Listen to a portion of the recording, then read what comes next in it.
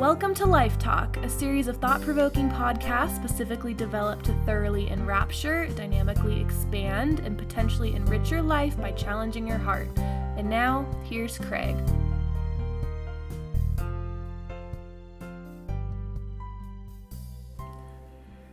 You know, I look at the times we're living in and I'm left asking, well, in times like these, what do you say?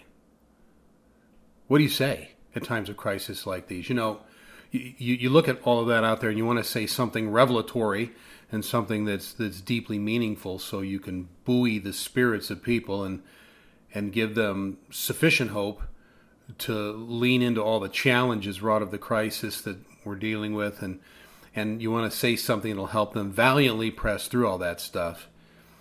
You want people to be reflective in a way that they're not during the calmer times, so that they emerge from the crisis truly better people, maybe strikingly better people. You want to ask them what we can learn as a nation so that we can rise above the lesser places that we fall to in the better times.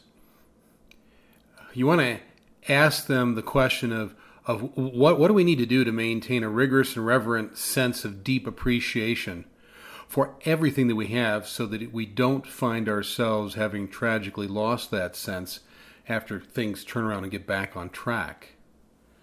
You know, that's some of the things you want to say.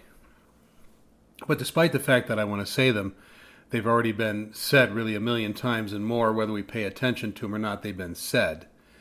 Therefore, I don't want to say that again. And so, what do you say at times like this that's new? And I wrote an article, and what I want to do in this podcast is read that article to you. And maybe in reading this article, this is something we can say that maybe hasn't been said or been said well. And so let me take a moment and read this to you. And the article read this way. It says, "Today I met a checker at a local store. Markedly aged, deeply wrinkled, clearly tired, with hair washed in a deep and advancing gray. I found her presence behind a cash register as odd and entirely out of place. Rather casually I asked her how her day was. It seemed that she was not the type to disclose anything of her life or broadcast any part of her struggles, regardless of how large or small. But sometimes without knowing it, the worlds line up and you touch a life in just the right place at just the right time. And because you do, that life opens up in ways that it rarely ever does. This was one of those exquisite moments. With tears slightly welling in the corner of tired eyes, she replied, 'It's hard.' In somewhat of a muted whisper, she went on to say that she was 82 years of age. She said that Social Security wasn't enough to pay the bills, and so she worked this job 20 hours a week to make rent. She didn't know what to do, so she did what she could.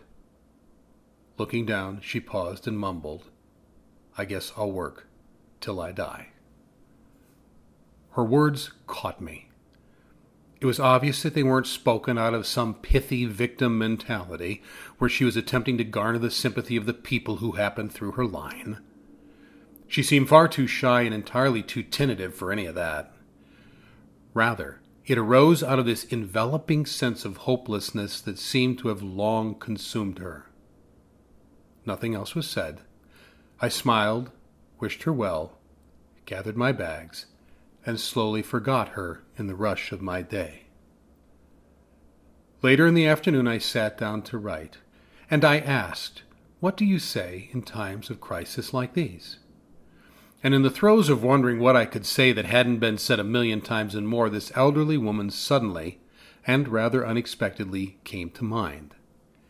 As she did, and as I pondered our brief and rather fleeting conversation, it dawned on me that maybe, just maybe, this is what you say. Maybe we should say, or maybe what we should say, is that there are those who live in crisis all of the time. Maybe we should say that there are lives that know nothing other than crisis and see a future consisting of the same.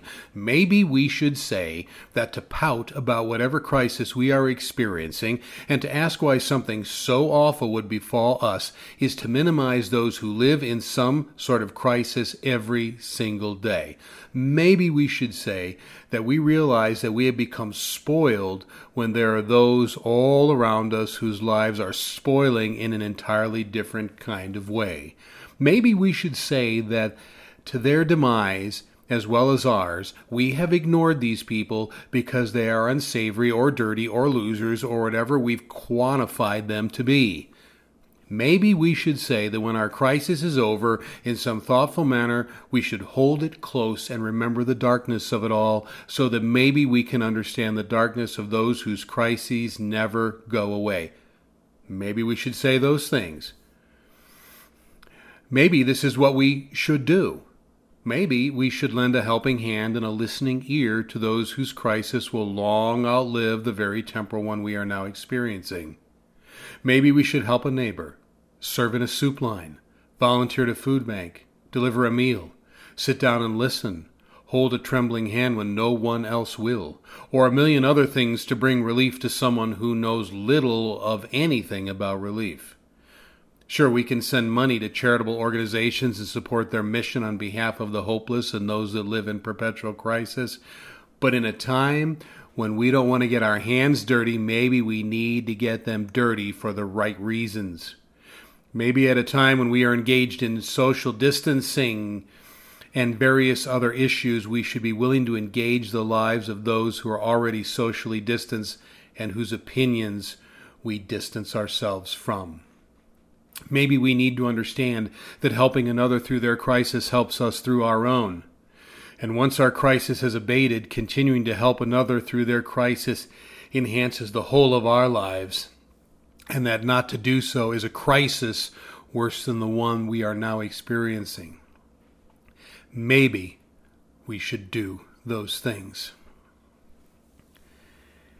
And as I think about that article, I would have you think about, what do you say at times like these? Maybe those are some of the things we should say. I'm sure there are many other things, but there's a good place to start. And if we engage our crisis in this manner, how much of this hurting world can we heal? Not for a day, or not for a week, but for all days, all weeks. How many people's lives can we change? Not in small ways, but how many lives can we transform in every way? Is it possible to unite humanity in the common cause of living?